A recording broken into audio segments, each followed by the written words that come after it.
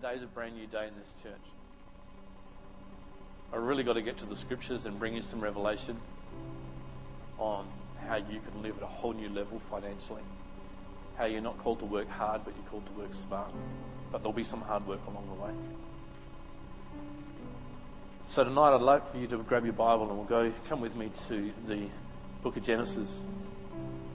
And I want someone to keep me honest. I think I need to pray for people for about...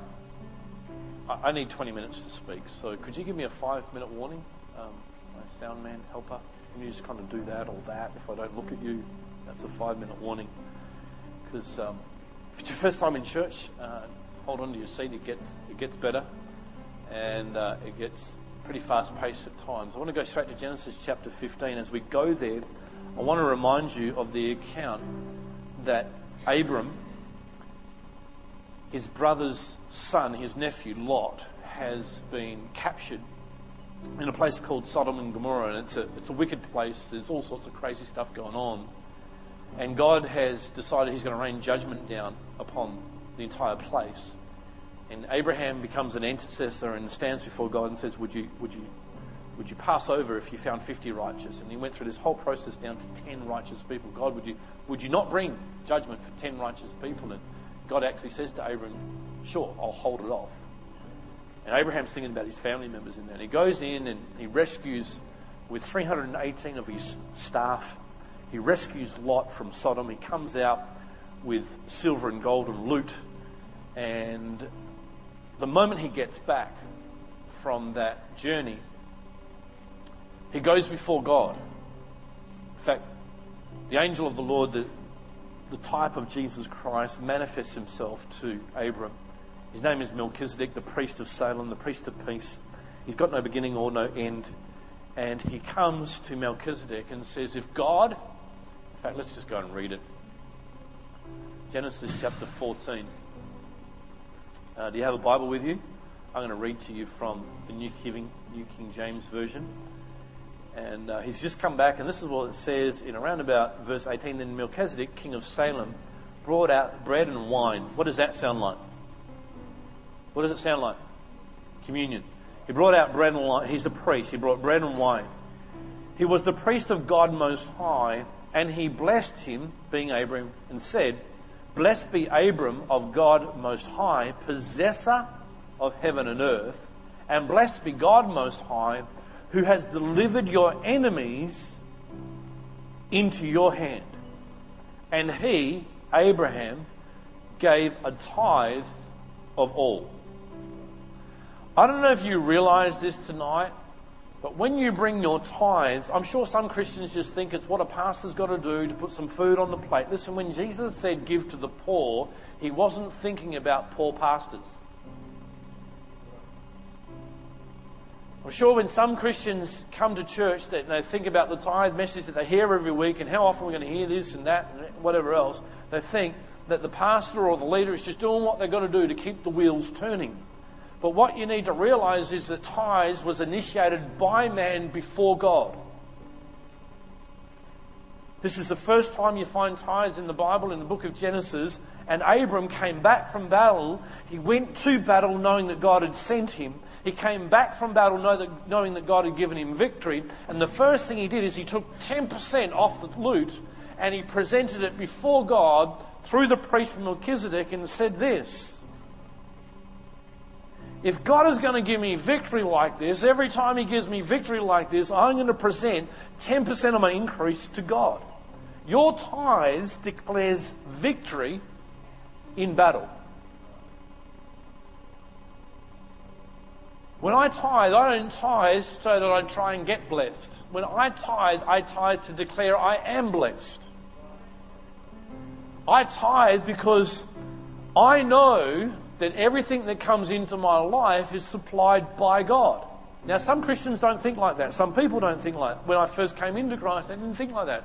This is the money I worked for. This is what I earn. But you've got to get a revelation in this life. The air that you breathe, God could take it away from you like that if He wanted to. But He loves you to provide it for you to live on this planet. Tithe declares victory. But let me say this. Battle is the seed of territory. If you want to take land, if you want to buy a home, build your house on it, buy land and build your house on it, you will battle with finance companies, you will battle with mortgage brokers, you will battle with builders, you'll battle all the way through to take that ground. Battle is the seed of territory. And I would say tonight there's a number of people in here, you got weary in the battle. But I want to tell you, keep fighting on, because battle is the seed of territory. If you want to take ground, is there anyone that wants to take ground tonight? If you want to take this ground here in Tuggerah, 11 acres, and what's the mortgage on the place? $1 million. Is that all? 2 average homes in Australia. If you want to take this ground, and you are going to take this ground, is that right? I'm feeling a little bit insecure tonight, so I need some help. So the better you respond, the better I feel about me and the better I preach. Is that okay? Do you want to take ground here tonight? You want to take this ground? How many people don't own their home? Either you have a mortgage or you don't even have a mortgage, and you want to own your own home. You want to live the complete Aussie dream. Listen to me. You have been designed by God to own your own place. God said to Joshua, everywhere your feet go, that land shall I give you. You've got to get away from this thing that you're going to have to battle through 30 years of your life. The word mortgage is made up of 2 words. That one is morgue and the other one is gauge. It's an engagement to death. That's what it actually means. Those are 2 words put together. Where we get the word morgue, where we put bodies when someone expires, that's the root word there. And gauge is an engagement there. Mortgage, it's a commitment to death. I know that I have a mortgage, but I don't want one. Are you with me? Not until death. I want to live long beyond the time it takes me to pay out my mortgage. Are you with me? I want to know that in a few years' time, Pastor Phil and Julie are able to say this thing's paid off. The next generation that inherits this house is not going to do it with debt. They're going to put resources into other things. And so, in Genesis chapter 15, in 8 verses of scripture that I want to read to you, there's a revelation that comes as Abram lives his life. Are we ready to read? I'm going to read from the King James again. It says, after these things, the word of the Lord came to Abram in a vision, saying, do not be afraid, Abram. I am your shield, your exceeding great reward. But Abram said, Lord God, what will you give me, seeing I go childless, and the heir of my house is Eliezer of Damascus, somebody else. It's not my own son. Then Abram said, look, you have given me no offspring. Indeed, one born in my house shall be my heir, a servant. And behold, the word of the Lord came to him, saying, this one shall not be your heir, but one who will come from your own body shall be your heir. Then he brought him outside and said, look now toward heaven, and count the stars, if you are able to number them. And he said to him, so shall your descendants be. And he believed in the Lord, and he accounted it to him for righteousness. Then he said to him, I am the Lord who brought you out of the Ur of Chaldeans to give you this land to inherit it. And he said, Lord God, how shall I know I will inherit it? So God said to him, bring me a 3-year-old heifer, a 3-year-old female goat, a 3-year-old ram, a turtle dove, and a young pigeon. In other words, an offering. Then he brought all of these to him and cut them in 2 down the middle and placed each piece opposite the other. But he did not cut the birds in 2. I must apologise. I said I was only going to read 8 verses of scripture. Are you doing okay? We're going to keep reading. And when the vultures came down on the carcasses, Abram drove them away. Now when the sun was going down, a deep sleep fell upon Abram, and behold, horror and great darkness fell upon him.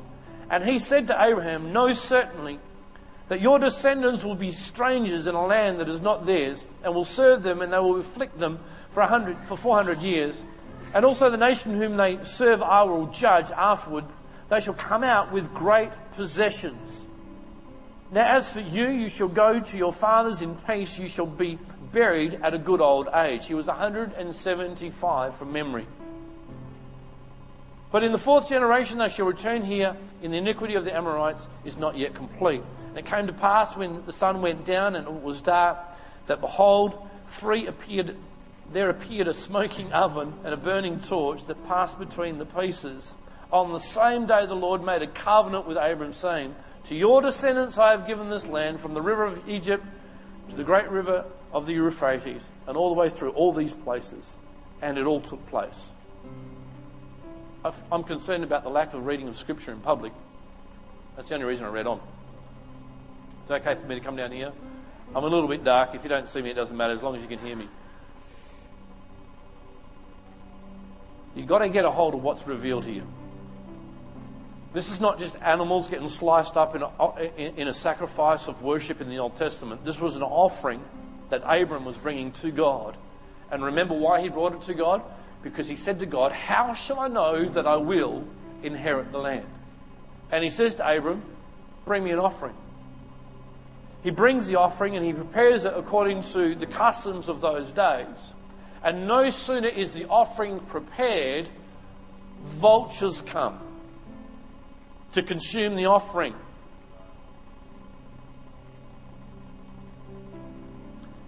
Anytime you bring an offering, you declare war with your enemy. And when the vultures came to consume the offering that had been prepared for God, what did Abraham do? He attacked the enemy and shooed the enemy away. He said, get away from my offering. This is dedicated to God. Stay away. He moved between the offering so that it could stay prepared for God. Every time you bring an offering, you declare war on your enemy. Abraham, the importance of the covenant. He had just had communion with the priest. And the priest had brought a blessing upon his life. Abram was already blessed financially. He'd already come back from a war and won. He'd brought a tithe. Then straight after the tithe's been presented, God says, give me an offering. Now, not all people get asked to bring an offering to God.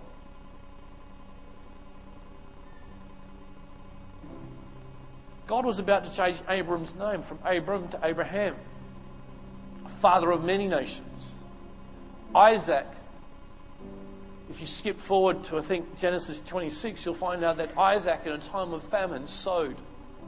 Prior to that, you read the story, because there was a famine, Isaac was going to move on like everyone does. It's just Tugra, that's how it is. We had it years ago in Rockingham. One couple came to my church years ago. He worked a job, had 4 kids, they were young, and she couldn't work. He came along, started getting revelation on tithes and offerings, started to prosper. He started buying and selling houses and doing developments. We launched our building fund, 2001. During the teaching series over that time, I was talking on faith for your finances and your future. I talked about the fact that every time you increase, that's income. It's not just what you get from your job. If you buy and sell a house and you bought it for $300 and you sell it for $500 and you do the maths, you come out with $200,000 worth of equity. There's tithe there, there's an increase. And I just kind of did it openly and genuinely. And they got convicted, and in come time of building fund, they brought a $30,000 tithe, presented it to the church. And as the story goes, she started to grow as a leader and became on a board and started to do tithing messages, was really strong on it, started to prosper. They bought a property. They bought one property that they thought they could never buy. It was worth $900,000. Moved into it as a family home, 10 acres, beautiful property. They sold it 2 years later for $3 million. Some other business things they were doing and so on and so forth. One day he asked me to sit in the cafe and talk with him after church. And he says, Pastor, I need to talk to you because I know that with Rise and Build coming up again. We didn't call it that in those days. We called it whatever it was. But he says, I know you're probably expecting that, He says, look, this is the way it is. He says, I got $500,000 there and most of it's God's. But I'm not going to put it into the church. If I take that money and put it into this development, I know I can turn that 500 into 5 million. And even though he called me pastor, he didn't give me an open door of pastor. He told me what he was going to do. And he was waiting for a response. And I said to him, you're waiting for a response, aren't you? He said, yeah. I said, I don't have one. You know what I teach. You know what the Bible says. I'm concerned. I'm concerned about not that the church needs your $300,000, $500,000, whatever it is, but I'm concerned that you're building your financial future before God on an unstable foundation. It's going to be fine. It's good. I said, cool, I know. I didn't say God bless you. I didn't say whatever. I said, you do what's in your heart to do, if that's what you feel to do. It's the saddest thing to be here tonight. I think at that point in time they were worth $2.5 million. Today, probably 3 years from that point, they have absolutely nothing. Lost everything. And are starting again. That deal went bad. Business he went into went bad. The vultures came. The seed eater came. You say, Claudia, are you trying to scare me into bringing an offering? No, not at all. It's like altar time for salvation. If I could scare the hell out of you, I would. But I don't do that. I have a responsibility. I have a responsibility to help you lead your best life before God. You see, outside of the kingdom of God, money's your own. Inside the kingdom of God, God says this, to whom much has been given, much is required. He says this, be faithful with that which is least, which is actually money, and I'll give you rulership over that which is greatest, which is the anointing of God. If you want to test the anointing in someone's life, test them in the area of money from God's perspective. Here, Abraham, I'm going to just call him Abraham because we all know that's his final name. Is that right? He declares war. He first complained to God about not having an heir, not having an estate. God gives him a vision. Look out into the stars. God says, bring me an offering. He does. Abraham fends off the vultures from the offering. In today's world, that's urgent needs, that's unexpected bills, that's strong desires that we have for something, that's the request of a friend. It's a holiday. Prior to any of this, Abram was already so rich that he could not dwell in the same region as his nephew Lot. He had to give him other areas to dwell in. The Bible says that he was very rich in livestock, in silver, and in gold. But that didn't stop him being faithful with his tithe. That didn't stop him bringing an offering to God. I wonder what is stopping you tonight looking at that commitment card. Do you think that the reality is church just simply needs your money? This gentleman tried to say that to me.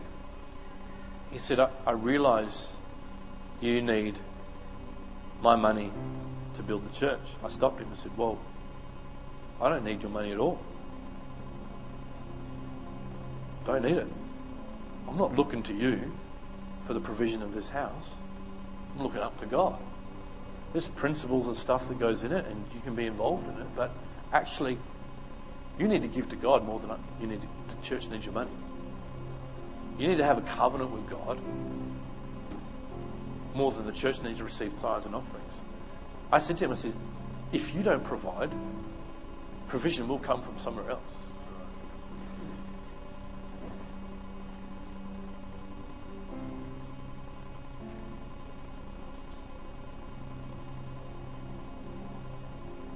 You can miss your moment of destiny.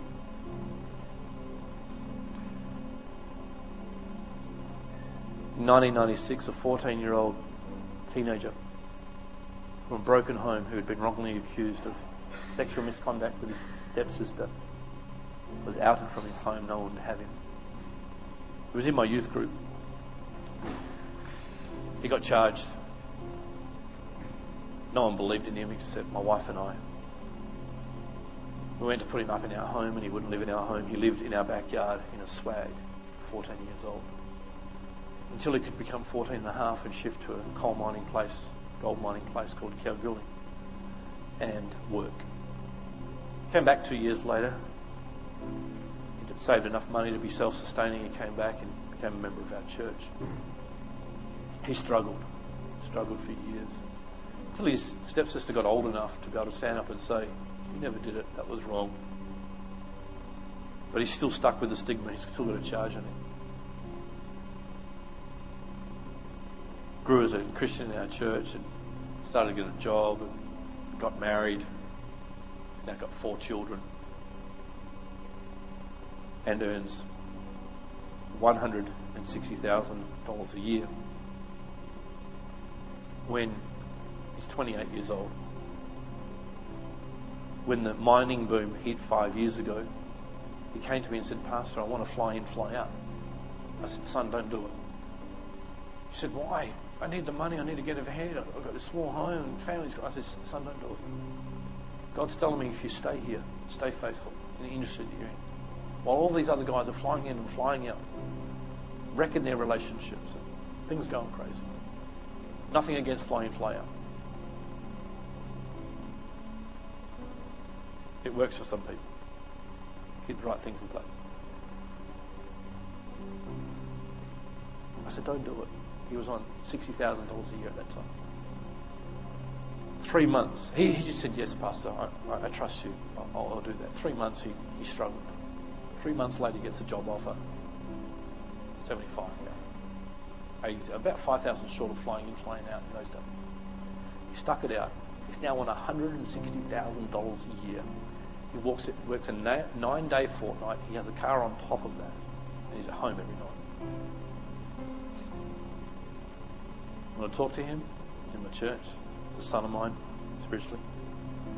He'll tell you that tithes and offerings in the hardest times got him to the next level. When I go back to my room tonight, it's my ritual. I've got to sit on the couch or on my bed and just say, "God, how'd I do?" And he either says, "You're good, Squirt. You're right. You did all right." Or he says, "Don't say that, do that." My passion is to win the lost. What is the cost to one soul? But if the church doesn't engage in prosperity the way that we need to, we're never going to fulfill the mission of God like we're supposed to. More relationships split over finances than any other thing. So tonight, as you look at your pledge card, if you haven't made a pledge, I got some prophetic words, and the good thing about it is I don't know who you are. But there's someone here tonight that, as we started to worship, God talked to me about severe abdominal pain that you experience. And it may be connected to a syndrome, maybe IBS or something like that. I don't know. That's just my mind coming into it. But I know this tonight, God is going to heal you tonight completely. I think you've suffered with it for a long time. You may actually be in pain right now. If you're not in pain right now, definitely in the last few weeks you've suffered with severe abdominal pain. I had to bring that one in there now, which seems left field, but it's because it came as I was worshipping. There's also someone in here tonight, you're kind of like that family and that guy, that you've had a measure of success and kind of got a heart to give, but your head's in the way and you've got it all worked out and you've got to make it happen. The best plans that have ever been laid out by men come undone. Things change, things happen. You've got to know that when you tithe, you are setting a covenant in place with you and God and he goes into bat where you can't go into bat. When you withhold the tithe, you're exposed and you're open. The offering that's there, some need to make transactions now. There's a lady and gentleman that I heard about in Oxford Falls Church. If you've got those cards in front of you, can we maybe put the lights on so people can see if they need to fill them out? Yes. You're probably sitting on your cards. There's a... come help me. Yeah. Just quickly, just to bring people, Claude, this is our Vision Builders Weekend, and it's when we present the vision, which was brilliantly portrayed last night through a phenomenal effort of the church. Thank you so much for all those people. Vision is what we do. Vision is what we engage with. And it's what we give to, it's what we're committed to. We presented that last night. We're reaching into the local community and to overseas.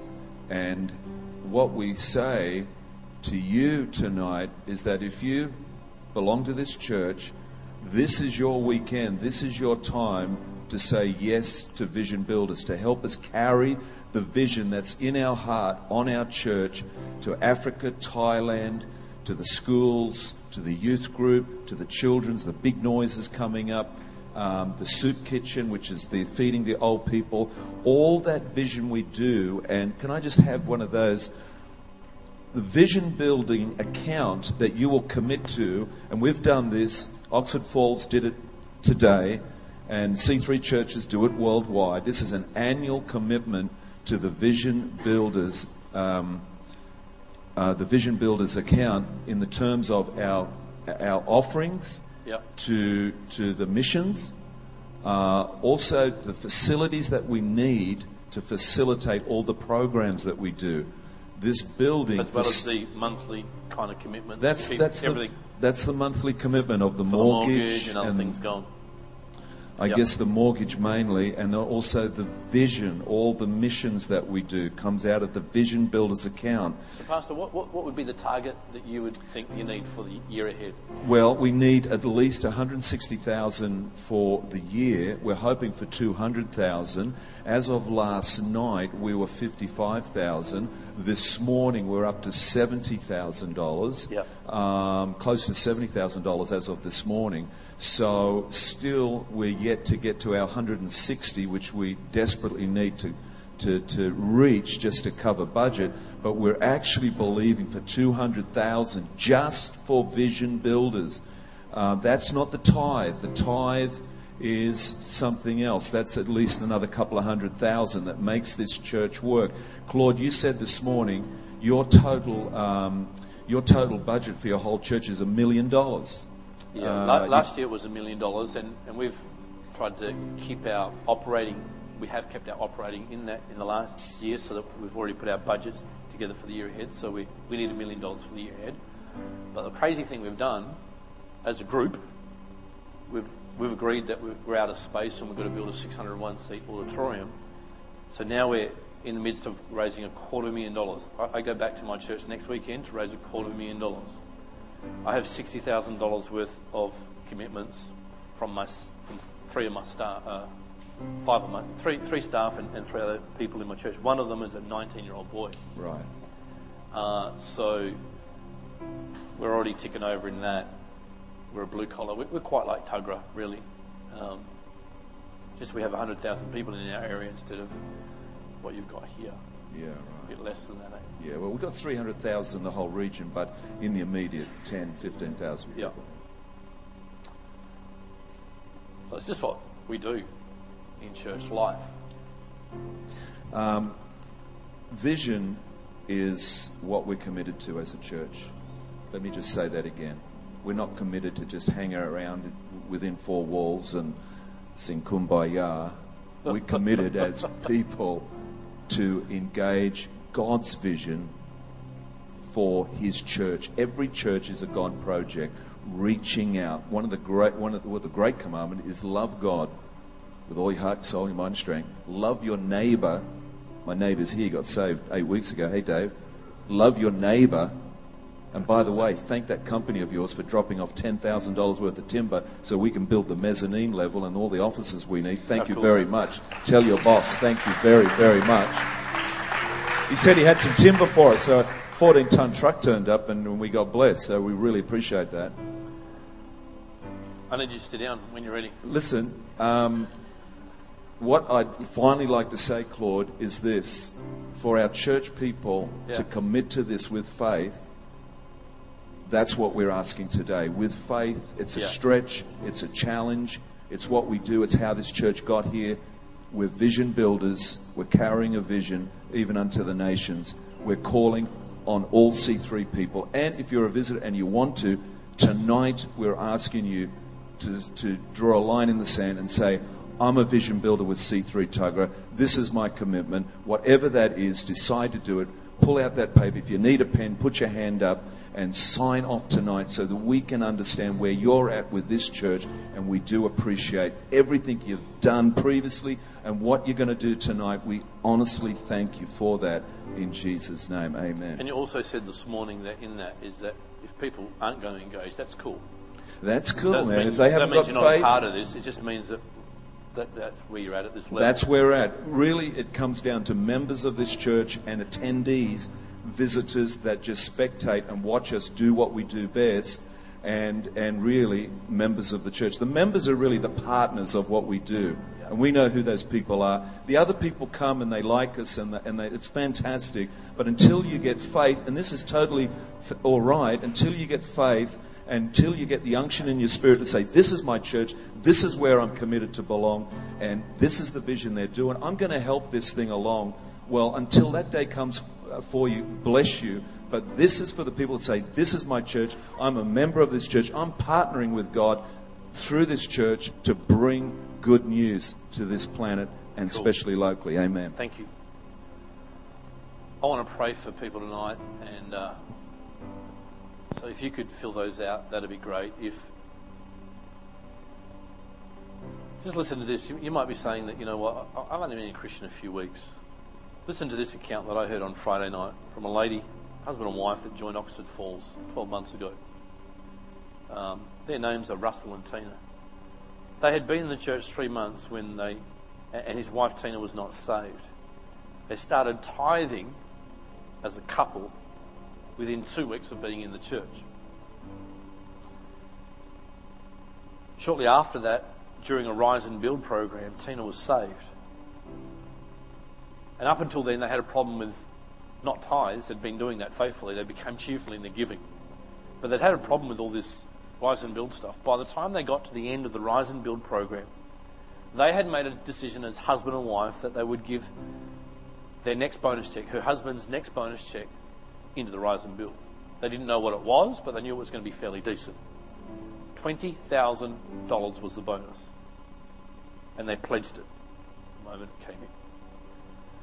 Tina went on to say that through slackness, she took 4 weeks to transfer the money.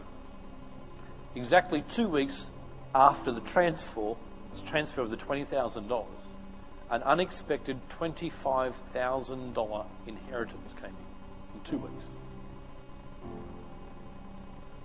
They stood up there on Friday night and talked about how out of that next lot they committed more. I think this year their pledge was it $30,000? So many figures in my head.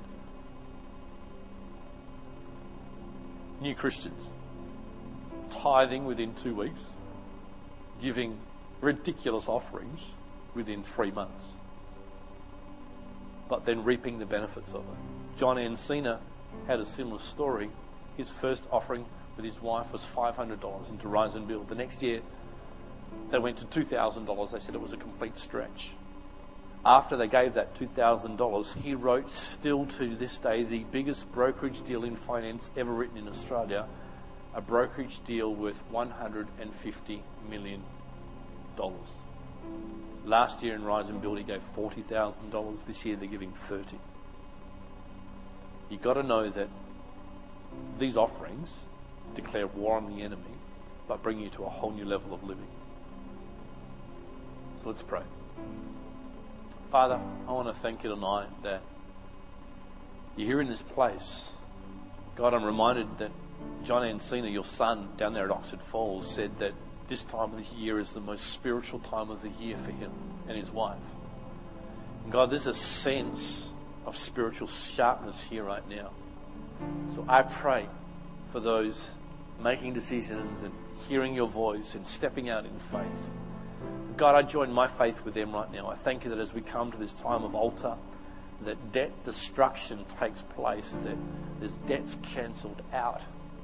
There's favour that's coming upon people's lives as people enter into this covenant of abundance and blessing with you. In Jesus' name. Amen. As you go ahead and fill out those pledge forms.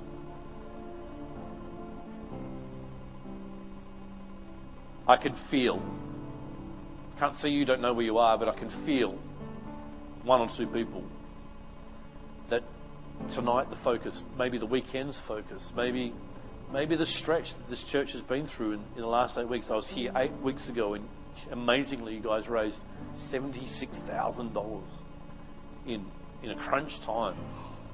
And some of you already reaped the rewards. We heard the great testimony of Katrina's husband and wife family thing, that $188,000 tax bill wiped out by the government. Who does that? Cancelled. Gone. We heard a story of that down there the other night, of a $300,000 tax bill wiped out. But there's something that activates that covenant and that blessing. This is what it is. Are we ready to receive those pledges? Can we pass that out now? Can I also encourage you that, like what happened with that lady, Tina, she stood up openly and said, I took 4 weeks to transfer it. She kind of left you thinking that if I had done it earlier, the money would have come through earlier. It's when the seed goes into the ground that it gets to produce a harvest in your life. So if you can make a transfer in this financial year, in this week, I believe it's going to set your next financial year up like nothing else. You see, there's a difference between making money and managing money, and some of you are really good at making it, but you're terrible at managing it. And one of the reasons you haven't learnt to manage money well is because you haven't learnt to be a good steward in the house. And when you start to set aside 10% of your income to give to God, and then you start to plan offerings in as well as that, all of a sudden management becomes the right priority. There is a major difference between making it and managing it. I'm a person that's a great maker of money, but I'm terrible at managing it. So I have someone else, well, not so terrible today. I look after a multi-million-dollar budget at the church and $100 million budget in the job that I look after. So, but in the beginning I was terrible. Seriously. And actually, biblical finances taught me to be a good money manager. The silent auction for that print. It's not a print. Sorry. It is a print. It is a print. It's still on, so you can still SMS that through. And you can throw that up on the screen if you don't mind, just to show them what that is. There you go. Great. Ushers, why don't you come and receive from the people?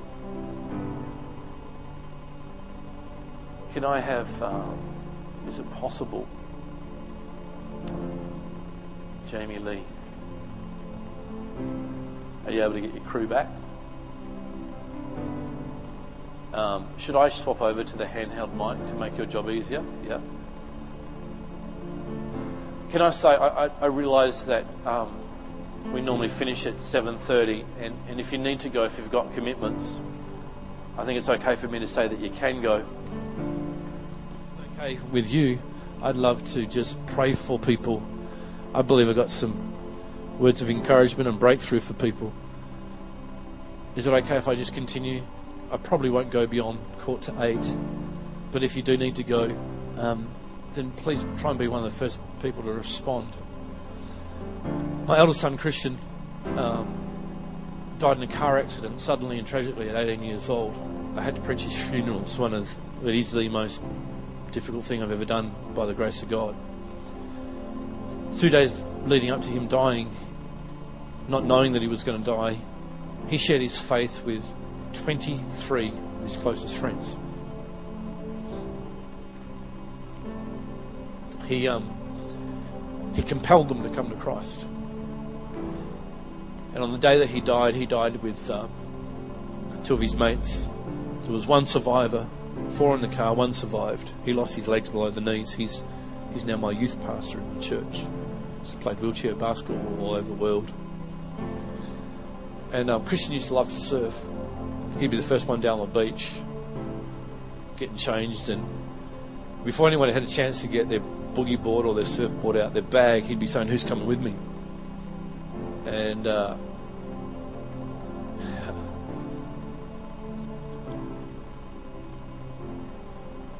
when I went to the morgue to see him raised from the dead, after about half an hour of crying out to God with a mate of mine, I realised that he wasn't come back, but I wasn't actually ready to accept it until the Holy Spirit said to me, "What if he doesn't want to come back?" And then I stopped, and knowing my son, I knew that he was up there with a smug look on his face saying, "Ha, jumped the queue, got here ahead of you." And at that point, I got off my knees alongside his cold, stiff body. His body was there, but he wasn't. I walked away. Why do I have to share this now?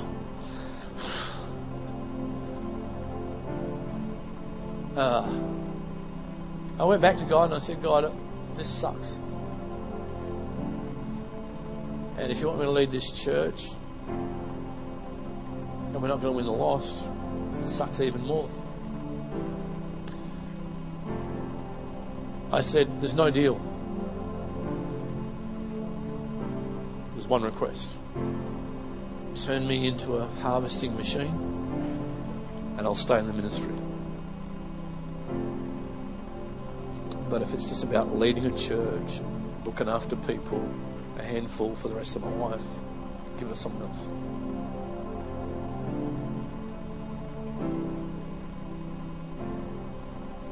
And now I've had the privilege in the last few years of leading thousands. Last March, just gone, 3,600 people in basically one weekend.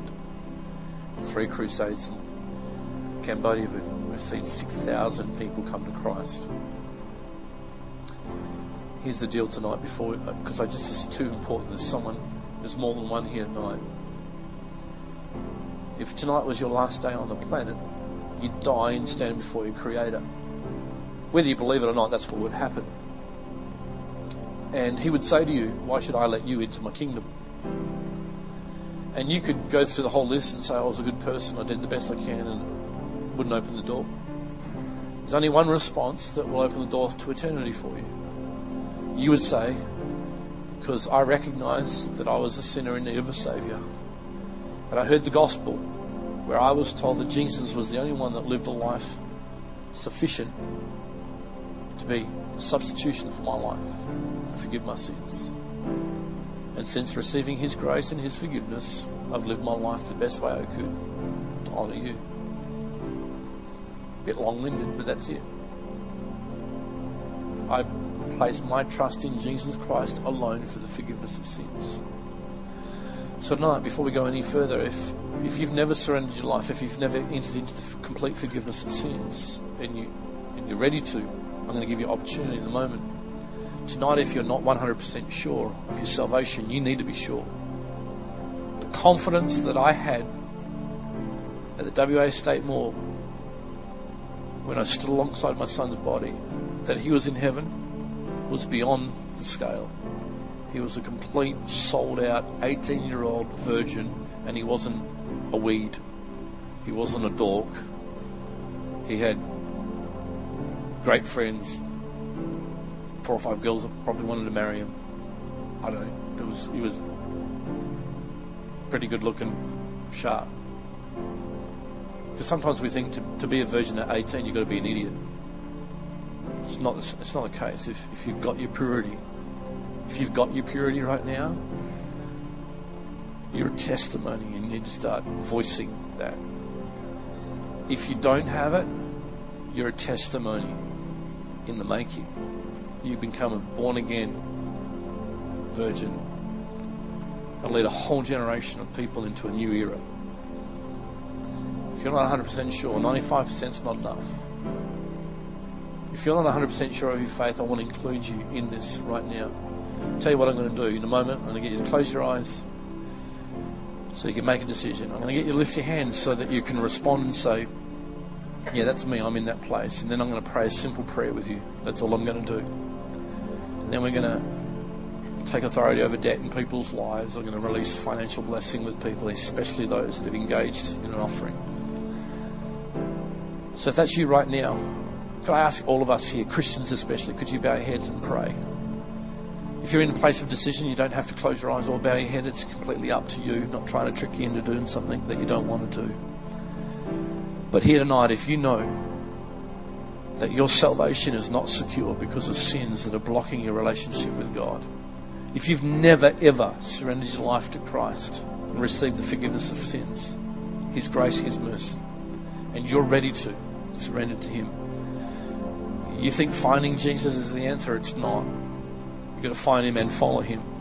And what I'm asking you to do tonight is say, yeah, that's me. I know that I found Him. He's in this place.